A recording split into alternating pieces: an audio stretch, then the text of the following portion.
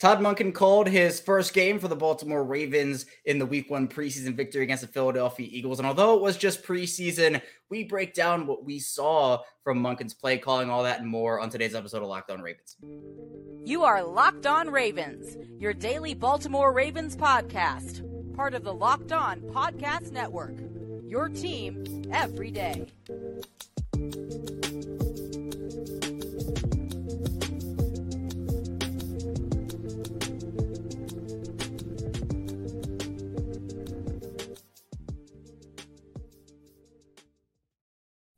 Welcome in here to another edition of Locked On Ravens, we're your daily Baltimore Ravens podcast. I'm your host here, Kevin Ostreicher of Ravens Wire here on the Locked On Podcast Network, your team every day. Thank you so much, everyone, for tuning in today, making us your first listen every day on Locked On Ravens. Free and available, as always, all podcasting platforms, including over in video form on YouTube, where, again, we have the new video setup going. We got the fish in the background, and the very first guest that we have here today of the new setup, that the palm tree is gone, the fish are in. It's Jake Luke of Exit 52. Jake, I'm excited to have you back on. The Ravens pick up their illustrious 24th straight preseason win. Are you one of the guys who just wants streak to be over, or do you want it to keep going for as long as it can? Yeah, I kind of go back and forth. I probably am ready for it to be over because I feel like it may be I think it was maybe like Dan Hansis or somebody was joking about this on some podcast the other day. It's like, it's kind of what their franchise is known for right now. So, not to like throw too much shade on the Ravens with their postseason record, but I kind of prefer that, they'd maybe be known for something else at this point. It's been cool, but they got it out of the way. They're kind of just spiking the football now, and I think we can move on from it. Yeah, I think, maybe this week against the Commanders will be that loss, but I think it's crazy because it's not like they play Lamar for 4 quarters a game or like try hard to win it. At least it doesn't seem like they're doing that. Although I will say, we'll get into this over the course of the show, Jake. It was interesting to me, just to start off, the fact that Josh Johnson played over Tyler Huntley and Justice Hill played over Gus Edwards in the game against Philadelphia. Do you have any insight as to maybe why? I have no idea why. I was wondering if you kind of had any ideas. I'm wondering if it has something to do with Huntley's health to begin with before the game, because now it's coming out that he's dealing with something lower body, I think it was. And so, yeah, maybe it has something to do with that, and they just want to be careful with him. Maybe they just want to be careful with all their players. I mean, maybe they learned their lesson back in 2021, and we're not going to see Huntley at all in the preseason. That would probably surprise me a little bit, but I don't know. It's kind of like, what more do you really need to see from Tyler Huntley? He's seen a lot of real live in-game action in big-time regular season games the last couple of years. So if you don't want to risk his health, I'm totally cool with that, especially if he is dealing with something right now. So that's sort of my read on it, but I guess we'll see throughout the next 2 games here. Yeah, and it was interesting because I thought that, Johnson started, and I said, okay, cool. We're just not like Tyler Huntley, I guess, has the backup job secure. We're not going to see him at all, and that's fine. But then he comes in to start the second half, and I'm like, oh, okay. Like, I guess there is some type of competition or whatever there. But Huntley was the best quarterback, in my opinion, out of the 3. I think he did a really good job of, I guess, strengthening whatever grip he had on that backup job. But, Jake, I want to talk about what you saw from Todd Monken, because I think, obviously, a big talking point of the offseason has been Greg Roman out, Todd Monken in. And I always preface the preseason play calling with, they're not going to show everything. Greg Roman called it the vault. They're not going to unlock that vault in the preseason. They want to kind of keep theirs. I think, play calling experience for the offense in general is fine, but you're not going to put everything you have out there over the course of the preseason. But did you see anything encouraging from what we could see from Todd Monken over the course of the game on Saturday? Yeah, I mean, with preseason, it's tough to really glean a ton of schematic stuff, though I did like a little bit of the horizontal misdirection stuff that we saw. It felt like we saw some orbit motions from some of the running backs. It looks like there was good horizontal involvement of the wide receivers, some of which have some really good jitterbug ability, like Isaiah Flowers, who we saw touch the ball and juke a guy out of his shoes. And then he was obviously getting in the mix in the run game, throwing himself around a little bit. He had some vertical routes. He got the defensive holding call, I think, down in the end zone. Uses his arms a lot, man. So that's really exciting to see a guy who's just really fully engaged, and it looks like he's going to be ready to go from day one. So yeah, tough to really glean a ton schematically, but I mean, they move the ball well in certain areas, and I don't know. I just was overall pretty encouraged. One of the things that I saw, or at least I've been encouraged by, both from what we've been hearing and what we saw, was the spacing aspect of things, where under Greg Roman, we saw a lot of guys on one side of the field. The meme is that the guys are running into each other on their routes, but it seemed like Todd Monken was at least trying to get some of his playmakers into space. You mentioned some of the horizontal stuff. We saw albeit failed screen to Isaiah Likely, but he was trying to get him out into space and moving guys along the line. You mentioned Zay Flowers with his catch, where it only went for 1 yard, but he did juke a guy out of his shoes there. So I think, to me, the spacing is going to be super important, because I think what Greg Roman was doing was essentially getting rid of one of the really good aspects of his offense with the juking ability of a guy like Bateman or like Duvernay, and the spacing wasn't where it needed to be. So I thought it was at least encouraging to see some semblance of spacing for Todd Monken on Saturday. Yeah, and it's tough to really get a full read with the offensive line being where it's at, because that's really where everything kind of starts with an offense. And I don't know. I mean, there's some intriguing talents along, and I thought it was interesting that he got Daniel Falele out moving a little bit in space. I think that's maybe going to be a good role for him, just kind of as a body, a guy that can move around, move worlds a little bit.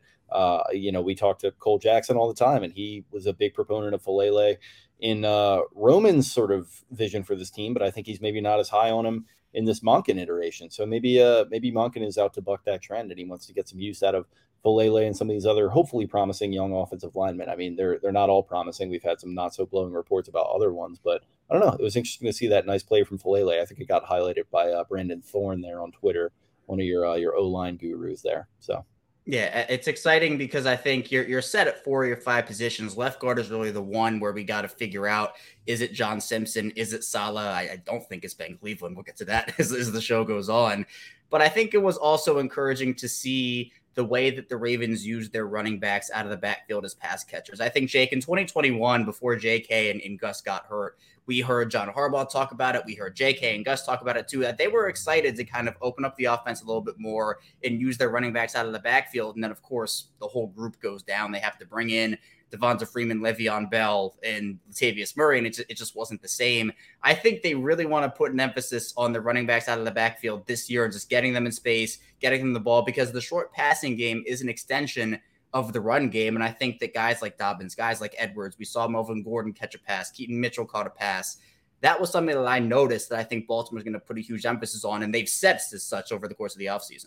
Yeah, and I think when you have a running quarterback, I feel like the running game can be an extension of the short passing game, where you move one of these running backs out into space, and it's like, oh, they're going to throw it that way, but then all of a sudden it's a QB draw, or we're going QB power the other way, or whatever it might be, of the year or something like that. So, yeah, there's a lot of different iterations and permutations, and I don't know if we'll be seeing a ton of those over the next couple of weeks in these games where you want to keep it pretty vanilla, but that's something that I think could be worth keeping an eye on for the opening of the regular season. Yeah, and we didn't see too many deep shots in this game. I mean, Josh Johnson averaged 3.8 yards per pass. Anthony Brown 0.9. It was not a good day for him. Tyler Huntley with the most on the team with 8 yards per pass. I think the longest catch of the day was a 23-yard one to Travis Vokalek. But do you think that as the preseason goes on and over the course of the regular season, we're going to see some of that deep passing game get opened up? Because we saw it over the course of the early part of the year last year.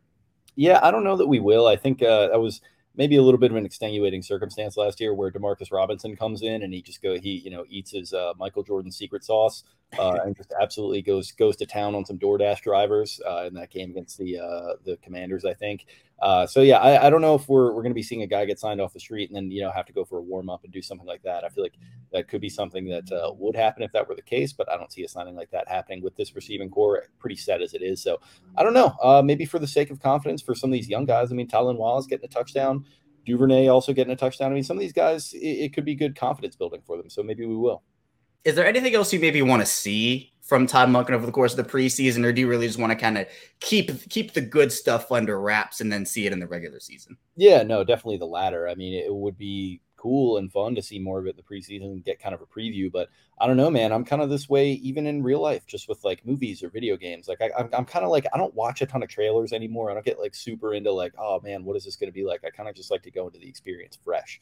And so I think for both my own interest purposes, which are not important, and then for purposes of keeping things close to the vest, which is very important for the Ravens, I would prefer them to keep it close to the vest. I mean, we saw this with, speaking of the Commanders, we saw this 10 years ago with an RG3 offense that did not look good in the preseason, and people had their concerns, and they go out there in New Orleans and they just firebomb the Saints in week one, and they show themselves, or they show the league what they have to offer. So hopefully we'll see some of that in week one against the Texans.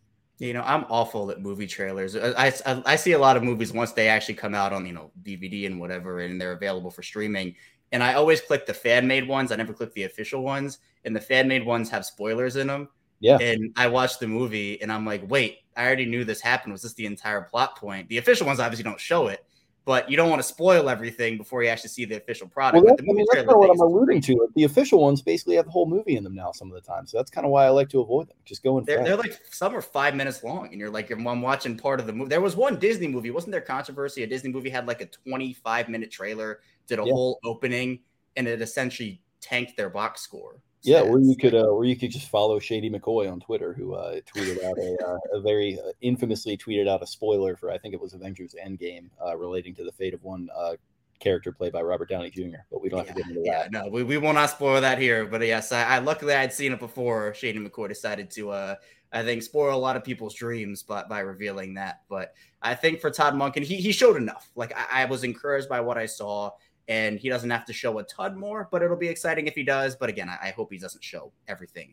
right off the bat there. But we have a lot to talk about in the second part of the show. Coming up, we're diving into more preseason notes from Baltimore's 20-19 win over the Eagles. So be sure to stay tuned. A lot to get to still on Locked On Ravens. But first, this episode is brought to you by eBay Motors, and our partners at eBay Motors have teamed up with Locked On Fantasy Football host Vinny Iyer to bring you some of the best fantasy picks each week, all season long. Whether you're prepping for a draft or scouting the waiver wire, every week we're going to be providing the players that are guaranteed to fit on your roster. So draft prep underway for the upcoming season. Let's see who Vinny's picked out for us in this week's eBay's Guaranteed Fit fantasy picks of the week. And if you're looking for a safe quarterback to take as a starter late after you wait on that position, you can ride with the Vikings' Kirk Cousins, one of the most consistent, healthiest, and most reliable passing producers. Cousins has great weapons in year two of a pass-happier offense under Kevin O'Connell from Justin Jefferson to rookie Jordan Addison to once again drive a team that is well loaded first at the other positions.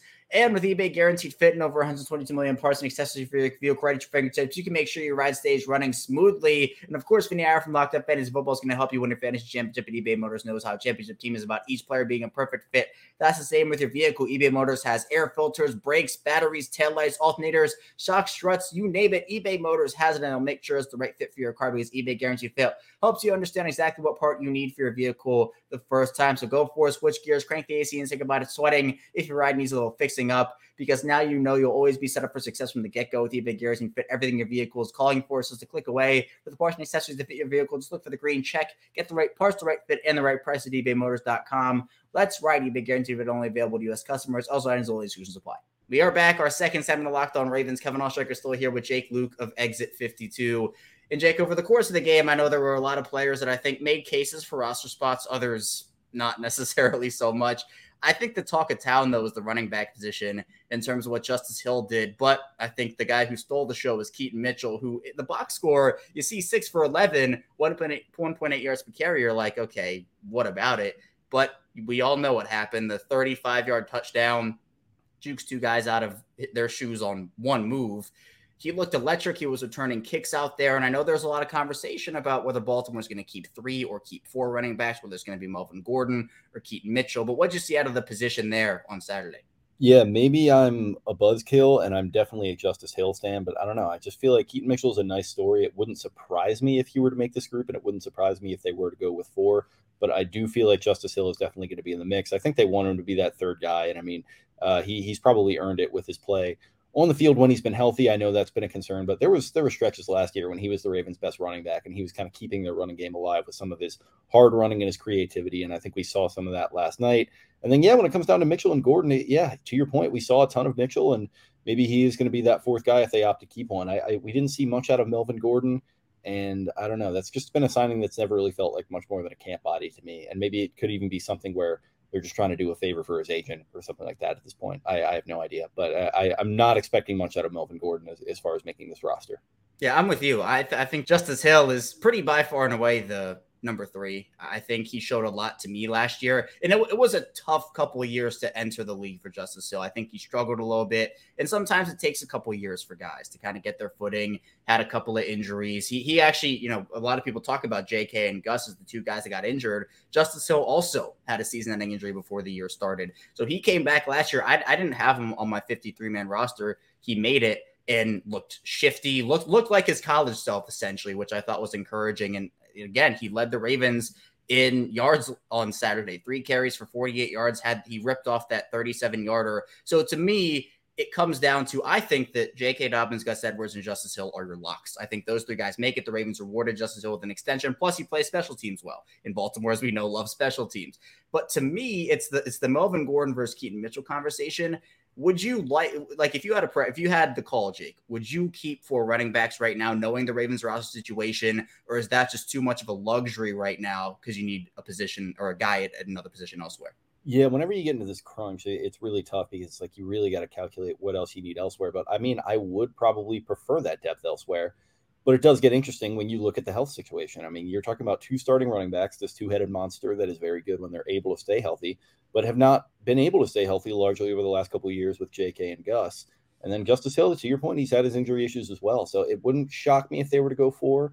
I would probably go for depth elsewhere because I feel like you can kind of just, at a certain point, like I'm not one of these, dogmatic running backs don't matter guys, but I do feel like there's an element to a point where you can just plug a running back in and they'll figure it out, especially with the talent of this offensive line and the pressure that Lamar Jackson is going to take off of the running back in the offense naturally, not to mention what Todd Monken's going to be able to do in the passing game. So, yeah, I would probably stick with 3 if I were them, but we'll see what happens.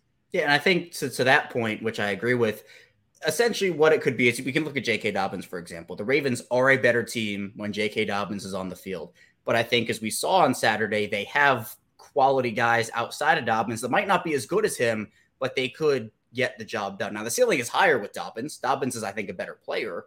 But I think when you're talking about depth at other positions, maybe you need to keep another corner because the situation there is a little bit iffy. Maybe you want to keep another outside linebacker or defensive lineman. That's where the crunch comes in. And then you can also, Jake, talk about the quarterback position where we saw Tyler Huntley again, I think kind of strengthen his grip on the number 2 job. Josh Johnson, 8 of 12 for 45 yards in that touchdown. It's funny that the Josh Johnson and Tyler Huntley touchdowns were essentially the same play at different points of the end zone, right on opposite ends.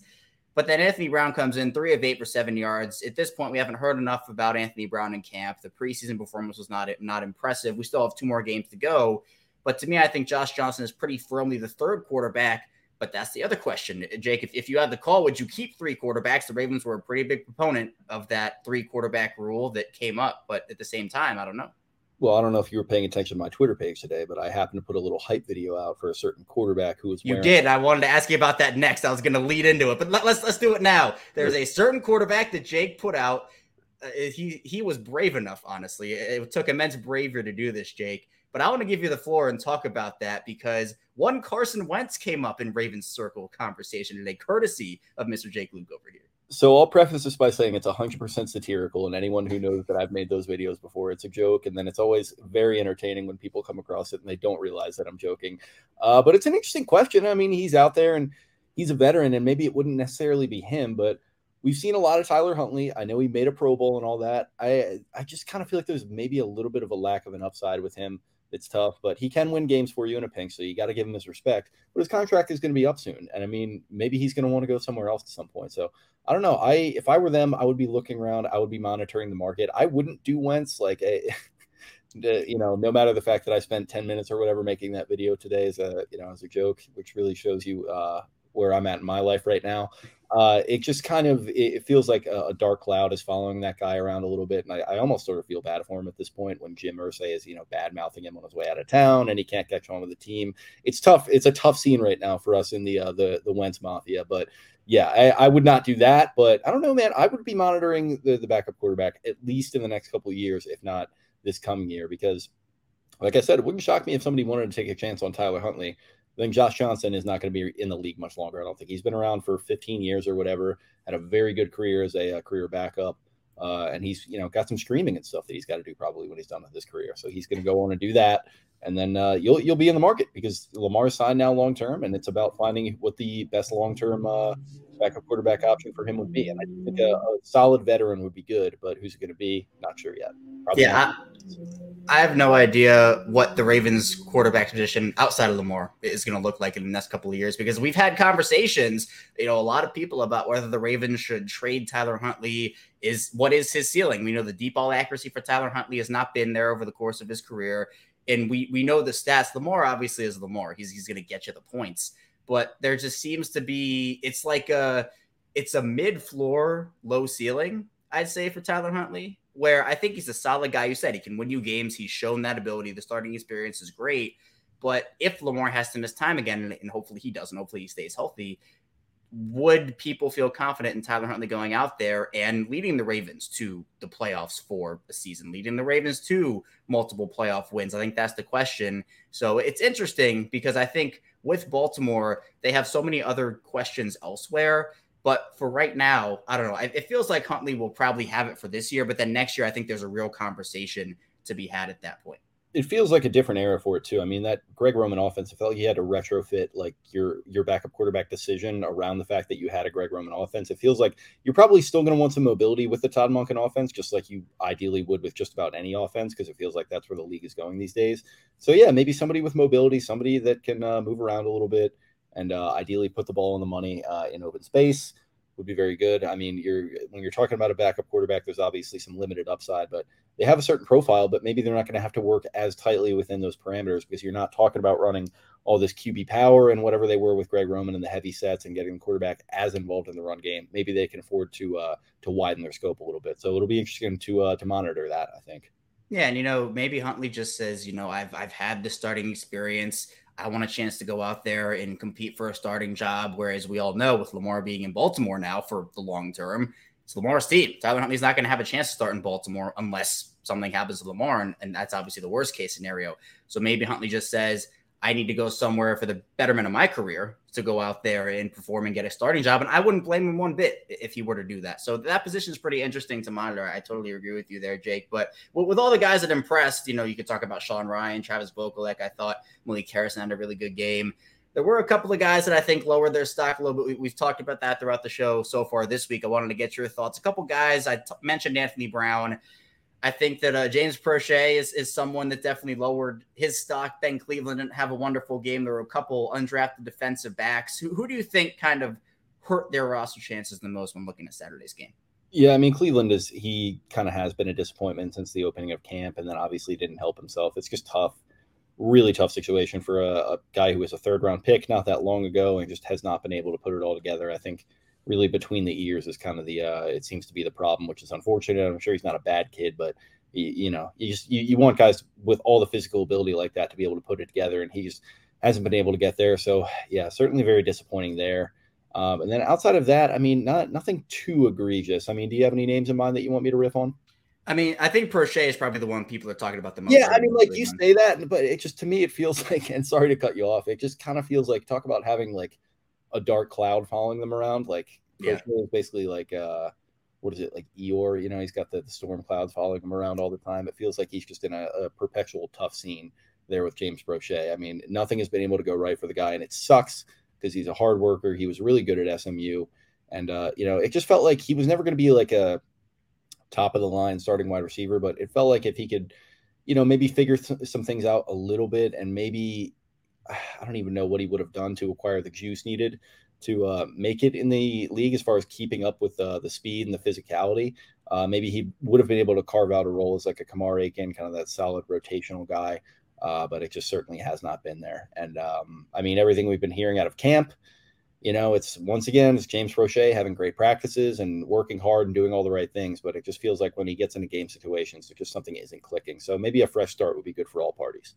Yeah, and I think it's really weird to kind of think about the career arc of Prochet, to a lesser extent, Tylan Wallace a little bit, where I don't think, like early on, I don't think Prochet had much of an opportunity because he was playing behind some guys and he was a rookie, and that was that. But then I think the big year for everybody was last year, and saying, well, they didn't bring in any veterans. It's essentially Bateman is your one and Duvernay is your two with DeMarcus Robinson in there. What can Prochet do? And it just, for some reason, it didn't work out. I think that maybe as like at this point, I think Tylan Wallace probably has the best shot at the 6th wide receiver job, because at special teams, we know the Ravens love it, and he had a solid game on Saturday. But I just don't know. I can't quite put my finger on where I don't want to say it all went wrong for James Prochet, because I don't think he's like done anything super, super negative. But I just think and the expectations for him being a 6th round pick, they've been pretty high, all things considered. Which is hilarious. I mean, and that's totally not his fault. That's like this fan base and frankly, this franchise's inability to satiate this fan base when it comes to this position. People's expectations totally out of whack when it comes to mid to late round picks. And yeah, it's at that point where, yeah, he was a former 6th round pick and it doesn't work out. And I don't know, that shouldn't be too surprising. And then you've got Tylan Wallace, who was a 4th round pick a year later. So a little bit younger, a little bit more leverage as far as that, or latitude as far as that contract option goes. So, to me, yeah, I think you're on the money. I think they stick with Wallace for that 6th spot. Yeah, I feel like part of those expectations were, oh, he's had such a great training camp. I mean, less than a year ago, Jake, he mussed that Commanders defender. Like, that was last year. And everyone was like, oh, this is it. This is the year. And then nothing happened. I'm probably going to put it, the 1 year that I'm probably going to put it on Twitter, and everyone is going to be like, what happened? What happened? But it's those types of things where he's the training camp warrior. We've seen, we heard it with Miles Boykin all those years ago.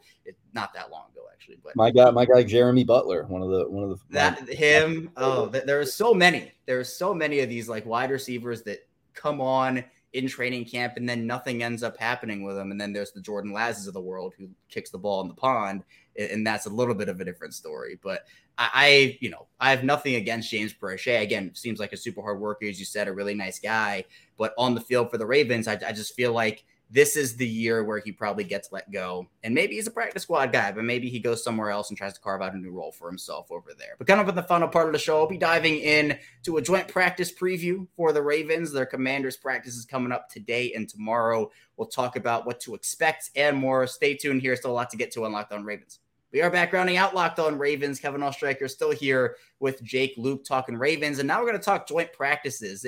I think joint practices are important, Jake, because the starters, especially what happened to the Ravens in 2021 with J.K. Dobbins, they're not going to put their guys out there in harm's way during a preseason game. Now, injuries can still happen in joint practices, but this is the opportunity for the starters to go out there and get reps against guys that are not their own teammates. And I think that's a big thing for everyone because people just get tired of hitting their own teammates after a couple weeks. And they say, I'm going to go out there and hit somebody else. So they get the Commanders for a couple of days. Sam Howell, the golden child there in Washington. You got Terry McLaurin, Jahan Dotson, that wide receiver group.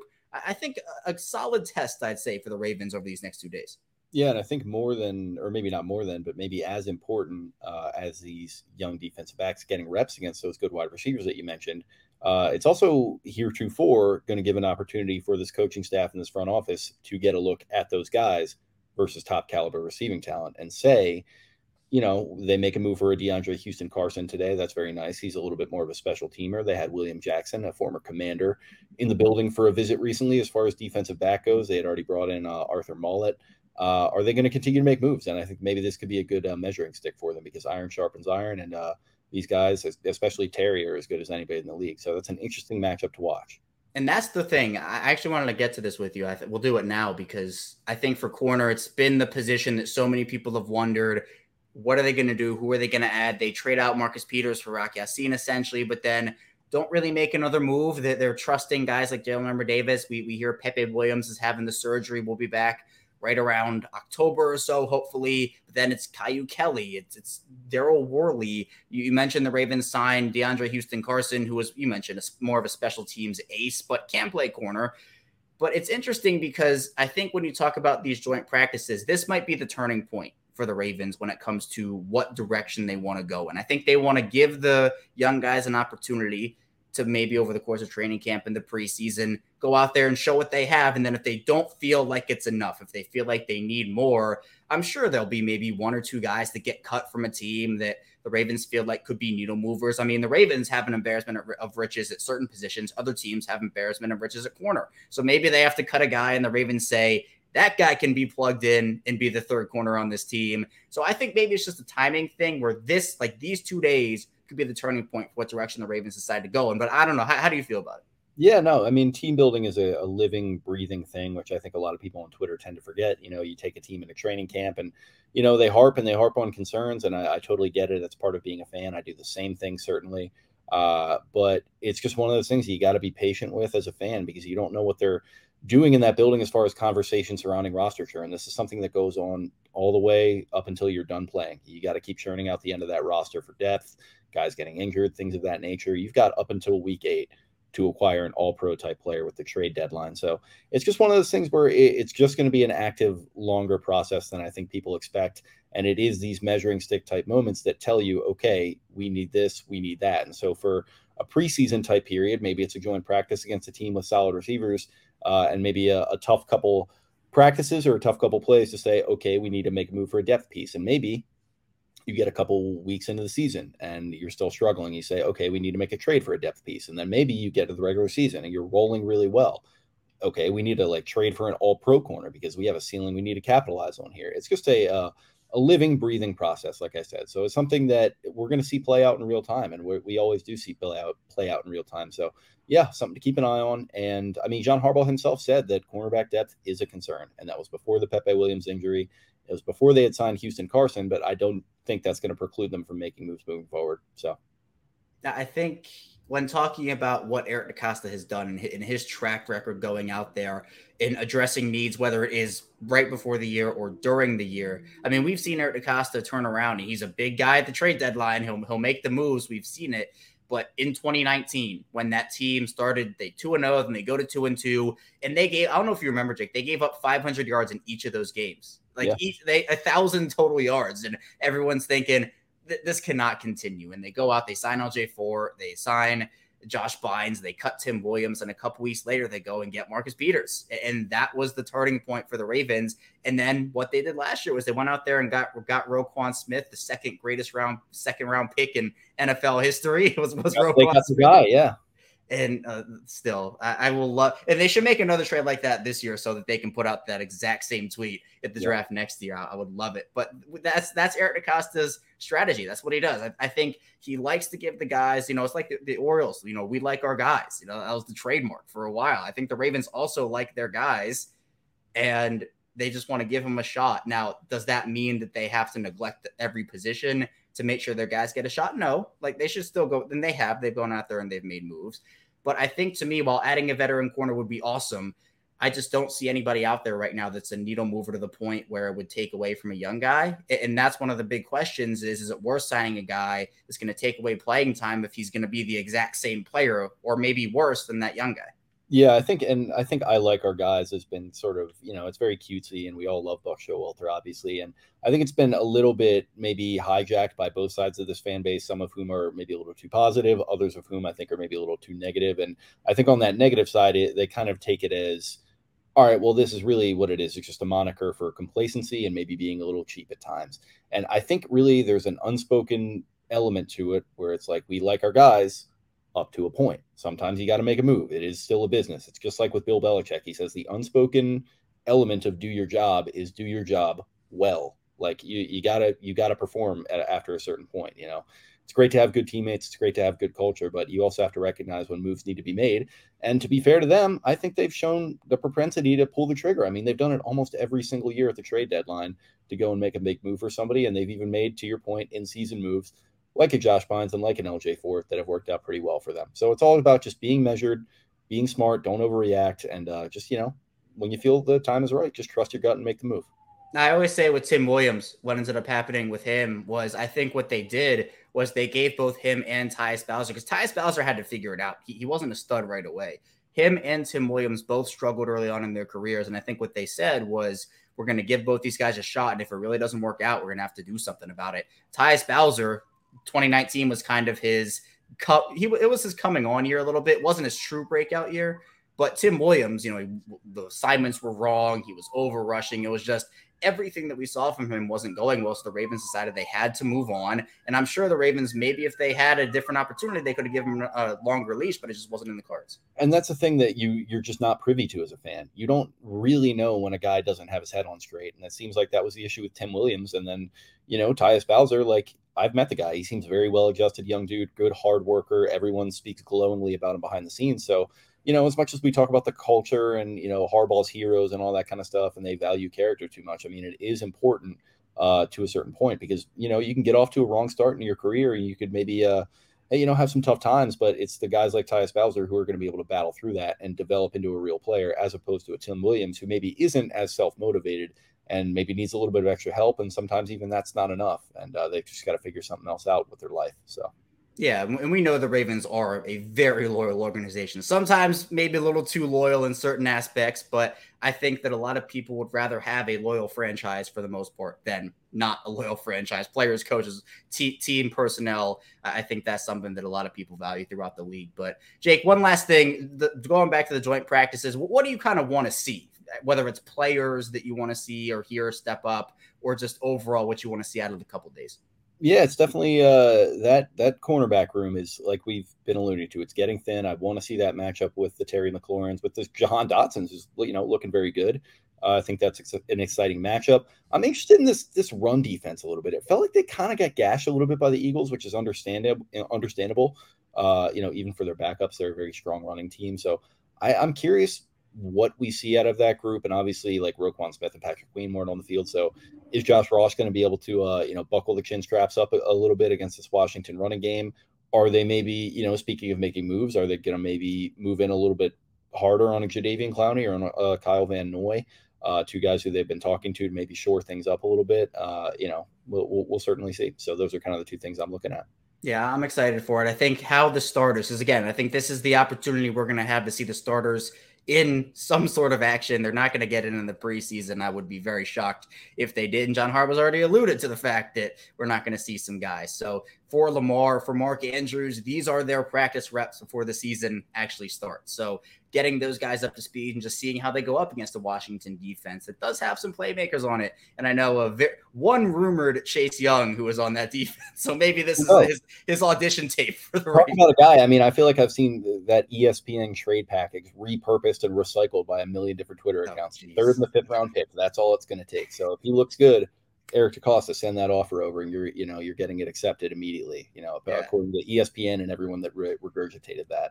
God bless them. They're doing their thing. They're getting their likes and clicks, and that's great. But if I see it one more time and it doesn't happen, and I feel like it did happen because I got duped by social media, which is totally my fault, then maybe I'll spin off the face of the planet. But yeah, I think we've seen about 10 different iterations of a Chase Young, Patrick Queen swap. I think the Patrick Queen swap was the first one. That was the big one. Yeah, that was the first one to kick it off. Yeah, it's like slowly gotten lower and lower in compensation. Where I'm like, hey, each of these deals sounds great, but let's actually have it happen instead of keep I don't even know how substantial the reports even are. I think it's just like trade scenarios people are putting out there. I think it was a certain Pittsburgh area guy who put it out there, and then it kind of got reported as fact because USA Today said that there was interest, but there wasn't actually interest. It was just like, hey, here's a scenario. So yeah, and it's funny because he would actually fit very well for what the Ravens need, but until it happens or until there's like an actual, hey, there is pure interest here and this is real. I'm pumping the brakes on it for now, but hey, it'd be pretty cool if it happened. It might be we have Chase Young at home type thing, and it's Jadeveon Clowney in the coverage there. Who has been linked to the Ravens. I remember my second ever episode of this show, Jake, was Jadeveon Clowney to the Ravens, and it was 4 years ago, and we're still here. We are in 2023 talking about it now before the year starts. So full circle moments. I know Spencer says all the time how the Ravens are interested in a guy, and they always seem to come back to that guy. So maybe it might take 2 or 3 years, but they'll get him. They'll get their guy, as we talked about. DeAndre Hopkins, 2026 Raven is what it's going to be. He'll get here one day. That would be horrifying and all too predictable. Yeah, it would be. But Jake, I appreciate you hopping on. It is a great conversation. Thank you so much for taking the time. Please tell people where they can find you and what you're working on. Yeah, Exit 52 podcast. You can find us on all podcast platforms, including YouTube with video episodes. You can get us on social media at Exit 52 podcast. I am at Jake Luke, LOUQUE. As far as what we're working on, I actually just recently wrapped up a little special project that I did called Season in Between. It was a 4-episode kind of, documentary mini-series thing about the 2006 Baltimore Ravens. So if you're into that kind of sports history type stuff, it's pretty substantial, fun piece of audio content. I think it was pretty well researched, interviewed some good people, and I thought I did a pretty nice job with it. So if you're looking for some long-form content for your commute back from the beach or to work or from work, there's a whole lot of audio there for you to dig into. So that's on there. And then also just started up a new Raven specific vertical for Exit 52. We kind of do everything, but me and Spencer recently started up a new kind of deep dive sort of segment that we're going to do, calling it the Jumbo Set. It's just me and him kind of chopping things up, getting really deep on the Ravens, and just kind of doing all sorts of fun stuff. So it's going to be fun doing that with him. And that's kind of our newest little venture that we got going here. Yeah, Jake put a lot of work into that 2006 documentary, so be sure to check that out, the series, and it's gotten plenty of positive reviews. I know Jake did a great job on that, so Ravens fans appreciate you for putting in that work. And fun fact, I was actually at that 2006 Colts playoff game, which was a disaster for everyone. Field goals only. If Justin Tucker was there, maybe they win it, but Stover was great in his own right. But the links to Jake's work will be in the description below. But Jake, I appreciate you again. Thank you for tuning in to Locked On Ravens today. Coming up tomorrow, more Ravens content, so be sure to stay tuned. I'll see you right back here tomorrow on Locked On Ravens.